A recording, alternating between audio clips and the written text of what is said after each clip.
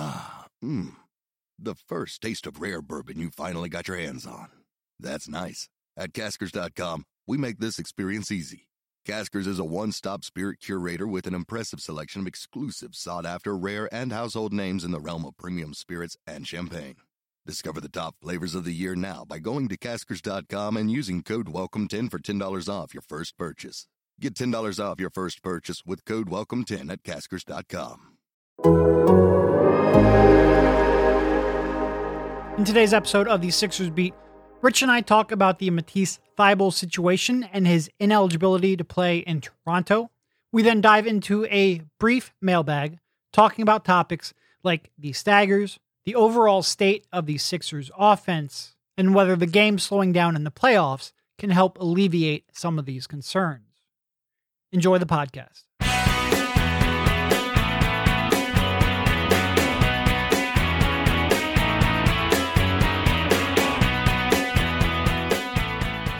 All right, welcome everybody. This is Derek Bodner, joined as always by Rich Hoffman on the Sixers Beat, a part of the Athletics Podcast Network. How you doing, buddy? Dog days coming right down to the end. I'm doing fine, man. There's it's a lot of games at the end of this season. They need to space this out a little bit better. I mean, the Sixers, thank God this is almost over. I mean, they haven't had more than a day off for forever, and they've had a bunch of back-to-backs, including one this weekend. All right, it's almost over. Playoffs are almost here. It is. 3 games and 4 nights to close out. Like you said, there is the back-to-back to end it. So we will do, rather than try to talk about a specific game, we will take a step back and do a mailbag podcast. Before we get to that, though, there was a bit of news that we have to talk about. This came out after pretty much right when we hit the end button on our last podcast. So that's why we didn't talk about it in the previous one. But for, I guess, about a week and a half, ever since Tim Bontemps reported that the Sixers refused or declined to answer whether or not all of their players could travel to Toronto. Which meant somebody was unvaccinated. Correct. We got the answer of who it was. And, I remember there was a lot of reporting way back at the beginning of the season that there were 2 players, Ben Simmons and another. And the reporting at the time was that it was a lesser used end of bench player. Well, the injury report came out for the Toronto game, and Matisse Thybulle ineligible to play. And he was the only player outside of the people in the G League who was on the injury report. So that sort of answered that question. I guess first I'll just say, I'm disappointed in Matisse. I don't have to respect his opinion. I have to respect the fact that he has the right to an opinion. Not all opinions are ones that I respect. I am disappointed in Matisse for the decision that he has come to. And that's all I'll say to that. I'm not going to sit here and lecture for too long, but I wanted to mention that at the top. And I agree with that, by the way. Carries with it some logistical concerns, in part because you're probably going to play that team in the first round now. And look, I think of all the teams to lose Matisse Thybulle on, that's one of the better ones, because quite frankly, how they would scheme around his non-shooting was worrying me a little bit. And in part because they don't have that many high-usage wings. Now, he would probably spend a decent amount of time defending Fred VanVleet. Not so much Siakam, because he's just so much bigger than him. Still, it's a loss. It's problematic. Yeah. You're right, though. It's less problematic for that team, just because they would prey on his weaknesses, and his strengths matter a little bit less. Although, look, last night, they mattered. Yeah. They couldn't get a stop at all down the stretch because Tyrese Maxey was guarding Gary Trent, and he can't guard Gary Trent when Gary Trent's making shots. So, and I guess there's a lot of people that were confused, because I saw a lot of confusion online. How was he able to play in Brooklyn and Toronto earlier? Well, first of all, with Toronto, previously there was an exception for professional athletes. That exception was removed on January 15th. And also previously they considered you to have fully vaccinated status if you had tested positive for COVID in the past, I think it was 180 days. They removed that condition as well. So 2 conditions, either one, could have gotten Matisse into the country for the December 28th game, no longer applied for the current game. So that's why he was able to play previously when unvaccinated. Brooklyn and San Francisco there for a short time, their rules only applied to members of that team, of the Knicks, of the Nets. They did not apply to visiting members. That's why he didn't require the vaccination to play there. And then the Olympics, which I think a lot of people just assumed the Olympics required people to be vaccinated. They did not. Right from the IOC playbook, they said it was encouraged, but it is not required to participate in the games. And is there an actual playbook that the IOC gives you? There is. I actually, if you would have read my newsletter the other day, which now we know Rich doesn't, I linked to it. I read the newsletter. I just didn't pay attention to the playbook part of it. And the Australian Olympic Committee did not require vaccination either. There was one quote from an IOC member who said that they were complaining about quarantining in Australia after the games. There was a 14-day mandatory quarantine in Sydney, and then an additional 14-day quarantine for people who were going back to South Australia. They were complaining that of those 16 or so people going back to South Australia, all of them were vaccinated. And that was causing some confusion for people who thought that meant that Matisse was vaccinated. No, Matisse Thybulle right now is not vaccinated. And there also should have been a clue during the season. If you remember, he contracted COVID and he took a while to get back. That was during the Embiid run of COVID or whatever. He missed a little bit of time after that too, which should have been a tell that he was under the close contact rules of an unvaccinated player, which did not apply to a vaccinated player. That should have been the tell. And I'm actually kicking myself for not paying as much attention to that. Maybe I just was in the middle of Omicron and we were being flooded with this kind of information and everything was very overwhelming. But yeah, you're right. He's unvaccinated. And here's the key thing moving forward. They don't expect to have him if they play in Toronto in the playoffs. Yep. And by the way, they lost last night, so they have a good chance of playing Toronto in the playoffs. They do. Yeah. And look, I again saw some other people who were wondering, could that mean that he didn't get his booster? No, Canada does not require a booster to get in. It is only either the second dose of a 2-dose vaccine or a single dose Johnson & Johnson shot. They do not require the booster. And also they require 14 days after completion of the vaccination, again, either the second dose or the J&J shot, meaning that in order to play, I think they would be in Toronto by like the 22nd or 23rd if they did play him in the first round for game 3. He'd pretty much have to get it today to have any shot of making the games in Toronto. And we have been given no indication that that has happened, or quite frankly, that it will happen. It was too, like, you know, if you get the J&J shot is not as good as the other shots too. So it's like, you're just rushing it to play. I mean, it just should have been handled a long time ago. It should have. It should have. And then there was, I think it was Gina Mizell, who quoted Doc Rivers as saying, "We don't know who we're playing yet, so we'll just handle that when it comes."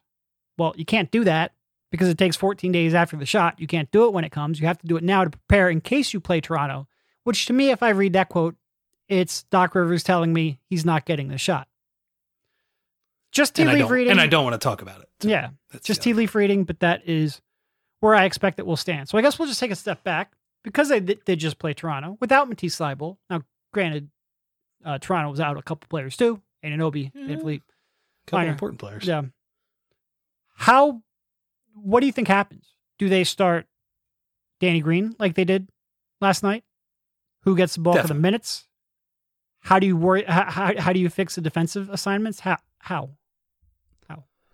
It's going to be really hard. And I mean, you know, it's funny, like last night's game was one of those where I say it's a good game. I thought it was an entertaining, fun game because I don't care if they win or lose.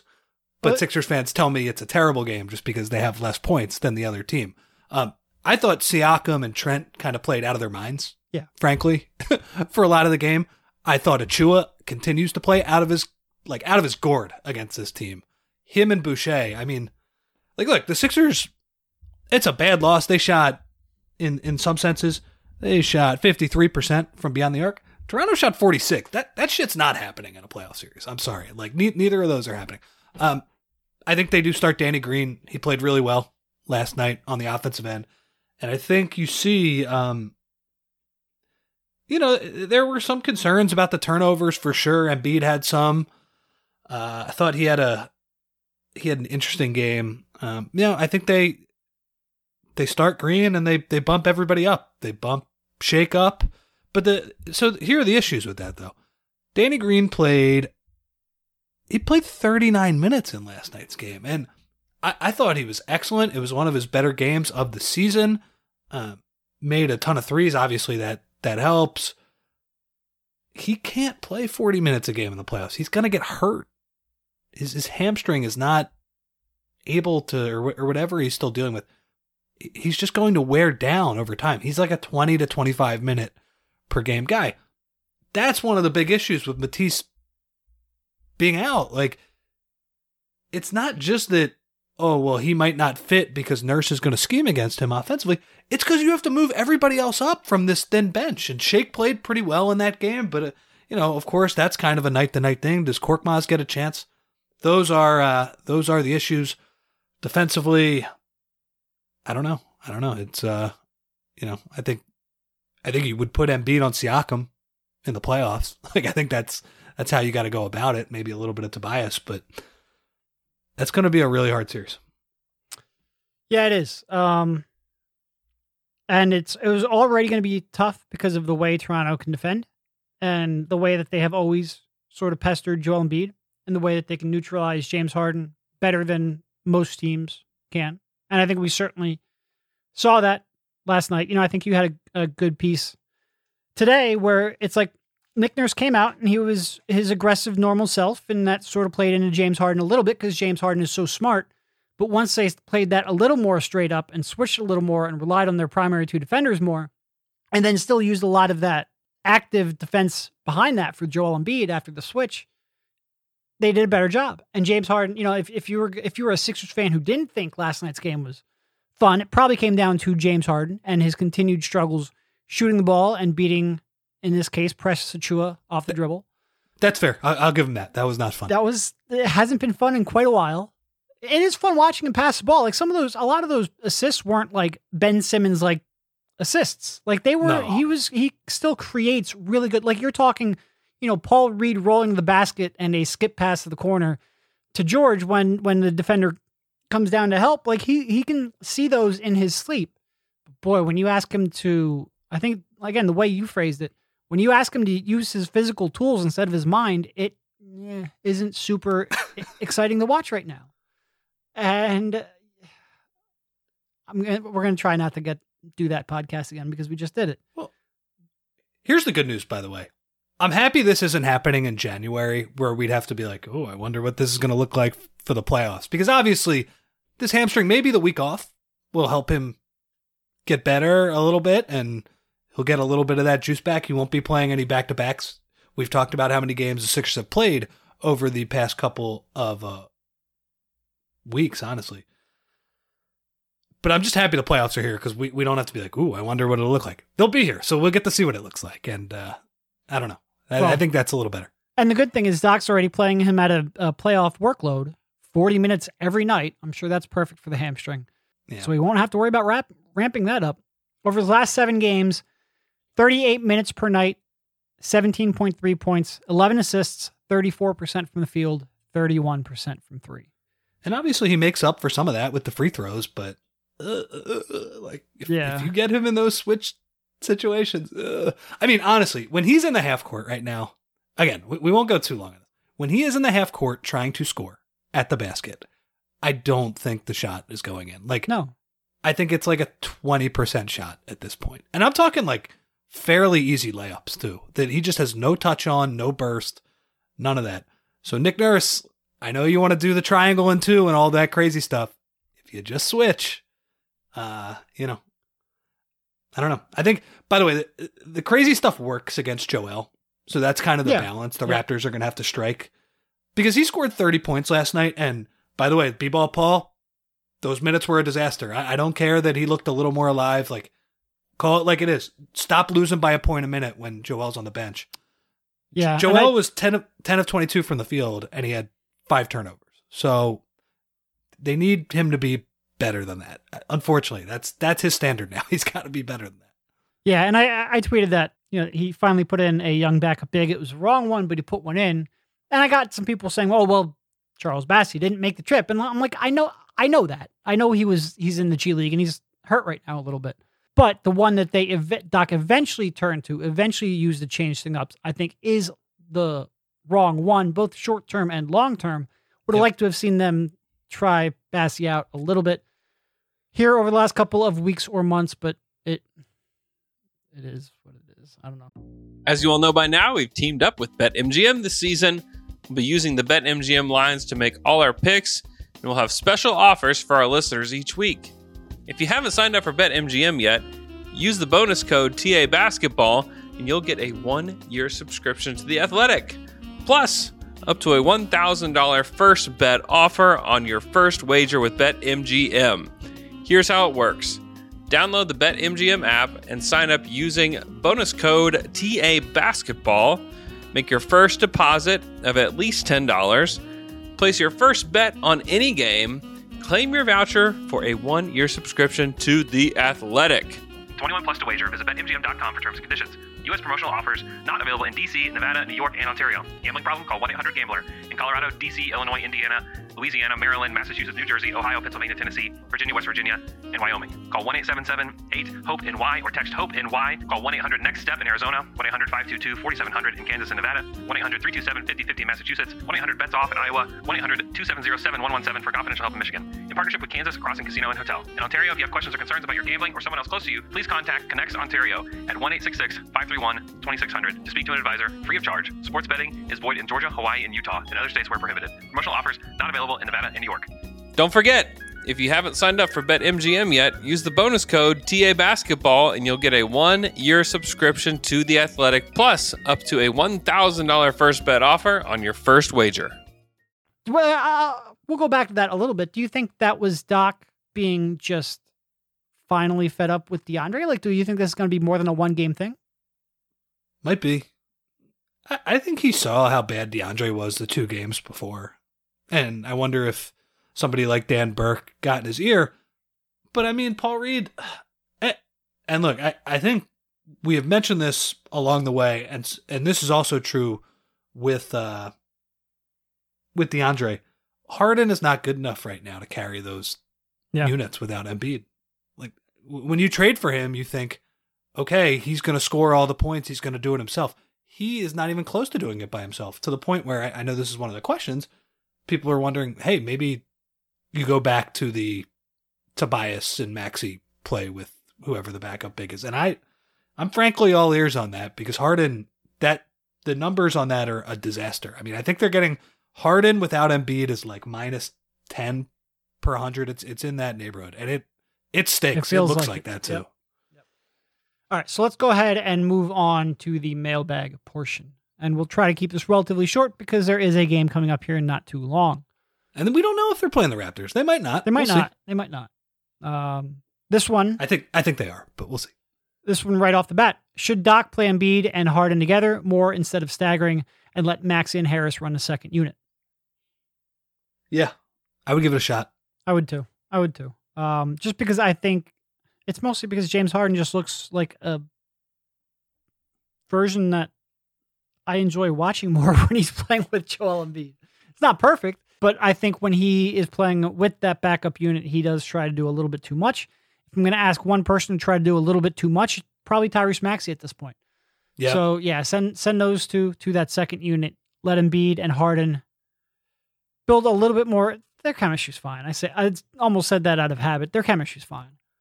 But maybe even play Harden 5 fewer minutes and see if maybe he can get a little more burst just by not playing 40 a night. I don't know. I'm not a doctor. I don't know how hamstrings react, but right now it's not reacting well. So what the hell? Change it up. I agree with that, but they also don't have the bench players that. Oh no, I get pissed off every time the bench players are in. I get it. And by the way, Doc gets a lot of shit for this. If Harden can't get by a switch 1-on-1, I mean, you take whatever coach in the league, you're not winning anything with that. With this crew that they have right now. Yeah, I would go with it. I mean, you even saw a little bit in the Toronto game. Harden with Embiid just opens up so many more passing angles for Harden. Like, I use the quarterback analogy in my piece today. He's the guy, Harden is the guy right now. He wants you to blitz him so he can pass and beat you with his brain. Embiid in that analogy is like, Harden's Tom Brady. Embiid is Gronk. He's the guy who gets open at all times. And you even saw it a little bit against that crazy Raptors defense. Joel shot 10 of 22. Harden hit him over the top for just the easiest, layups and dunks you could see. He did it at least 2 times. He might have done it 3 times. And that's the Raptors' frenetic style backfiring against them a little bit. Harden's the only guy on the team who makes those passes. 100%. Tobias ain't making that pass. We talked that, I saw Hanlon tweet, George Niang can make that pass. George Niang can't make that pass either, too. So Harden is really the only guy who can make that pass. And, so I would give it a shot. The numbers with Maxey and Harris were better. They went away from it because the catastrophe against Milwaukee. And I don't know. I do feel for Doc a little bit here in that he's searching for answers, and there might not be any good ones, unfortunately, if Harden is playing like this. But yes, I would go with that. I'd tell Maxey, just be the guy you've been whenever Embiid has not played in games this year. Shoot every time down the court. Pray that the other team misses shots and hope you get through those 6 or 7 minutes okay. Yep, I agree. Right now, James Harden's biggest selling point on this team is that he makes Joel Embiid even better. Maximize that. And you're right, just a entry pass. It was like, oh my God, how many years did we just sit there and go, well, the only one who can throw it is Ben, but Ben's guy's always in his lap, and Tobias, you're right, never makes that pass. It is nice just to have it. And Harden makes high degree of difficulty passes too, and he makes the routine look routine, which is really welcomed on this team. Even in his diminished state, he does that.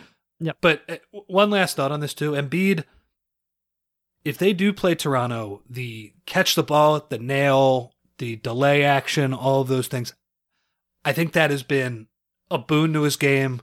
I think in most playoff matchups, that's something the Sixers are going to have to go to a lot.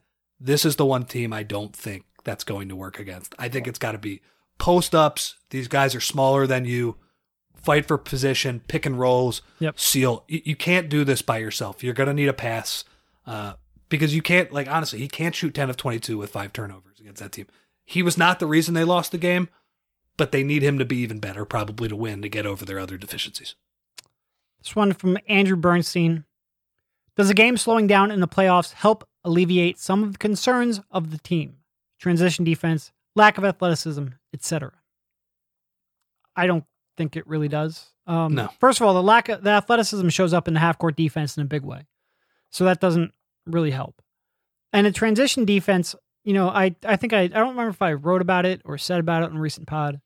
The game doesn't really slow down all that much in the sense that there are far fewer transition opportunities. There are fewer. It's not substantially so to the point where it's going to be a major factor in a playoff series. Where the game really slows down is when those transition opportunities are stopped. The half-court offense is slower than a half-court offense in the regular season. So you're still going to have to be able to get back in transition. You're still going to have to be able to move your feet to defend in the half-court. I don't think there's... Yeah, I still worry. Those concerns are mostly still there, for sure. Yeah, I don't have much more to add to that. I just think, the hope is that you get Harden healthy and he and Embiid. I mean, the Sixers do have a very good half-court offense with Harden. Take that for what it's worth. I think they are, I had the stat up here. They're 3rd in points per play on cleaning the glass since Harden was here. Doesn't always feel that way, but, I mean, if you do have Embiid and Harden in that pick and roll, I guess the hope would be that, some of these other teams that catch you with, their continuity offense and you keep bungling all of these switches, that to me, the hope is that when you play an opponent 7 times in a row or less, whatever, you just get more locked into the scouting report and you could take away the easy stuff a little bit better. I do think you're right. I do think it's more on the defensive end that I am concerned with that. I think even with Harden's struggles, I think they could score again on teams. I think they could score on the Raptors. They showed it last night. But can you get stops? Tyrese Maxey was awesome. He was so good in the second half of that game. Is just going to be a target on defense, and you're going to have to work around that as well. So, yeah. Yeah, and the defense. He was so good. He was so good. He was so good. And especially following up the previous performance. But that's part of it, too. Like, as frustrating as Harden was, and look, there's, on the one hand, like, frustration with Harden, but it's also just concern. It's concern that, like, him being great was your pathway to being a championship contender, and you don't know if you're going to get that back. But sort of lost in that is they were atrocious defensively. Transition, half court, either way, they were atrocious. And for the most part, they're atrocious on a pretty regular basis. So, yeah, I do think we sort of overlooked the defense from last night, in part because, the Harden thing is just so front of mind, which I get. Remy. But he had 15 assists and 2 turnovers. His passing was incredible. Incredible. Am I concerned of what that'll look like if Nick Nurse gets less creative? Yes, but the offense overall was not the problem. It's funny when you say if he gets less creative, because in order to stop James Harden, Nick Nurse would have to be less creative than he normally is, which is, I think, true. Remy asks who would replace Matisse on road games. They faced Toronto in the first round. He wanted to know both our choice and Doc's choice. I think it's mostly the same. I think I would go Danny Green, and I think Doc will go Danny Green. My only real change is I wouldn't play Danny Green as much. I don't think he's going to go George in that series just because of the way they play, their perimeter play. George, I think the week off might do him good. He's looked really, really slow the past couple of games as well. And look, I still think he warrants playing 20 minutes a game on this team, especially. But yeah, every starter played between 37 and 39 minutes in that game.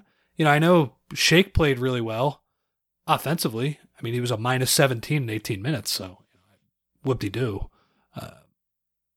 Yeah, probably playing Danny less. I don't know. Does Korkmaz get into the rotation in those games? Those are the issues. If you are the thing is too, I would expect Matisse against a team like Toronto. I'd expect half of the games for him to not really be a big factor, and Doc playing well at the floor. But there might be games where Nick Nurse leaves him wide open, and he makes 2 of his 4 threes, and he gets a couple dunks. And then guess what? The defense is a lot better because he's playing right now. Real quick, I've kind of seen a lot of media all-NBA bouts. Are you surprised? Matisse is pretty unanimous on an all-defense team, I feel like, on a lot of them. You surprised at that at all? A little bit. Just because the Sixers, what are they, right about 10th? 10th in defense, somewhere in that range. They have not been certainly as good as they were last year. We can all figure out why. And teams, especially for role players, team success is a big part of that vote. I'm a little bit, and quite frankly, I just don't feel like his defense has been as consistent this year as it was last year. Yeah, it's a little surprising. I feel like last year there were like 10 or 12 games where he completely took the game over with his defense. Yeah, and he doesn't have the signature moments this year either. Yeah, this year's been he's probably done it like 3 or 4 times. I remember one of those Boston games, he shut down Tatum and Brown. Yeah, I don't know. Okay, whatever. All right, last one here from Big Daddy Potluck. Am I crazy thinking the Sixers are actually trending towards a better postseason offense despite Harden's scoring slump? It's the best half-court offense they've had since Embiid era started, and Harden gets guys open looks in crunch time offense. Well, I said the stat that they're third in half-court offense since Harden has been here. I can't go as far to say they're trending in a positive direction. May they be okay? May the playoffs turn out to be a different game? I do think it might be a different ball game for a team like Toronto. As crazy high scoring as that game was last night, I think that would be more of a slugfest type series if the Sixers played them. But I can't say they're trending in the right direction. Right. I don't know. Part of that third-ranked offense you referenced was that they came out gangbusters at the beginning of Harden era. But, look, the offense, more often than not, overall is fine. Especially when Embiid, the starting lineup, is on the floor, it's really good. And this goes back to what we've been saying a lot. The problem is there's just so little margin for error that really good, there's 2 problems. 1, really good isn't always enough. And 2, James Harden's kind of scary. And they're still good while also being scary. And a big part of that, a monster part of that, is that next contract. and how he's going to age, and the fact that you thought you had 2 or 3 years of really contending, and now people are freaking out because they don't know whether or not that, like, we always thought the quite frankly, easiest way I can say it, the way James Harden looked and the way that I had to talk about him, passing's really nice, really smart guy, getting Embiid easy looks. That's the way I expected to talk about James in 2024, not in 2022. And that timeline being moved up, the fact that you have to kind of like squint to see an impact player rather than him just being an impact player, I think has a lot of people really freaked out. So again, when we talk about the offense so much, it's because so much is required of the offense to have a chance to compete, and also because we're trying to project forward a little bit with James Harden, and that's difficult to do right now. But I would agree with part of his. This is certainly the best half-court offense they've had in the Joel Embiid era. I'm with you. I don't know if I see it trending in the right direction. Do you think... I think the majority of people are going to pick Toronto in that series, by the way. Yeah, I think Zach Lowe called it a toss-up. I'm calling it a toss-up. I think the Sixers will still win. Certainly, I think either team has a good chance. I don't know if it's true 50-50 toss-up or just both teams have a chance. But it's like, a lot of this year... It's uncomfortably close. A lot of this year, people thought of Toronto as the team that would just be a bitch to play against. Yeah. Yeah, okay, they're going to make your life hard. But the unspoken part of that is, yeah, they're going to make your life hard as you still win a series you were always going to win the whole time. That's not what this feels like right now. Yeah, no, they have a real legitimate chance. They have a real chance. Can you imagine? Oh, we don't need to even go there. No, it is. That's the good news about the playoffs. Like, we're not going to have to imagine it. It's going to happen or it's not. Couple games here. 2 weeks. Where Harden takes Achua and Boucher and all the other big men that he struggled to take off the dribble. He just smokes them a couple times, and all of these concerns, not all of them, they still can't defend and a whole host of other issues and have like 1.5 playable bench players. But a lot of the concerns, or at least a lot of the panic, goes away. We just haven't seen that version of James Harden in quite some time. Anyway. Here would be my, real quick, by the way, the most important 5 days in Sixers history in a long time is what the hell is happening in recovery with James Harden's hamstring. First off, the second they win the game, because they do need to win one of these 2 games to get home court advantage and the 4 seed. So like, let's say they're playing against Indiana. Once they get up 30, he goes right to therapy and he doesn't come back until Friday. Seriously. Well, technically, he certainly doesn't play. He doesn't play in the second game. Who cares? You get the 4 or the 3 seed, whatever. Doesn't matter. That's got to get right. Do you think it really doesn't matter? Do you think they have a preference on the 4? Because technically, Boston has 1 game left. They're a half game up. Their 1 game is against Memphis. Now, Memphis has absolutely 0 to play for. They're completely locked into the 2 seed. But if Boston theoretically loses that, the Sixers could be the 3 seed just by winning out. Do you think they have a preference? Like, do you think obviously the preference wouldn't be more than James Harden's hamstring, but we don't even know if that could be fixed. But do you think they would have a preference in the 3 or the 4? Guess we'll find out. To me, I would not. I actually wouldn't mind throwing that last game to play the 4. And as you much want as Miami Toronto, in the second round? Is that why? The goal here is to go as far as possible. If you get knocked out right away or you get knocked out in the second round, I think you have a better chance to keep going. But look, I don't think it's a slam dunk, and I certainly think Toronto compared to Chicago is Toronto you could lose. Chicago you're probably not going to lose. So yeah, we'll see how it happens. But I would just add though, like, it's an unnecessary game for Harden to play. That's the other part of this too. Like, get him rested up. The best he has looked all season is when he had that month-long break and he came back for the Sixers and he was shot out of a cannon for a couple games and then it stopped. Yep. You're not going to have a month this time, but you have a week. Can you at least recapture some of that? That's what we'll find out. Sounds good. On that positive, uplifting note, thank you, Rich, for jumping on, and we will talk to you soon. See you, man. The first taste of rare bourbon you finally got your hands on. That's nice. At Caskers.com, we make this experience easy. Caskers is a one-stop spirit curator with an impressive selection of exclusive, sought-after, rare, and household names in the realm of premium spirits and champagne. Discover the top flavors of the year now by going to Caskers.com and using code WELCOME10 for $10 off your first purchase.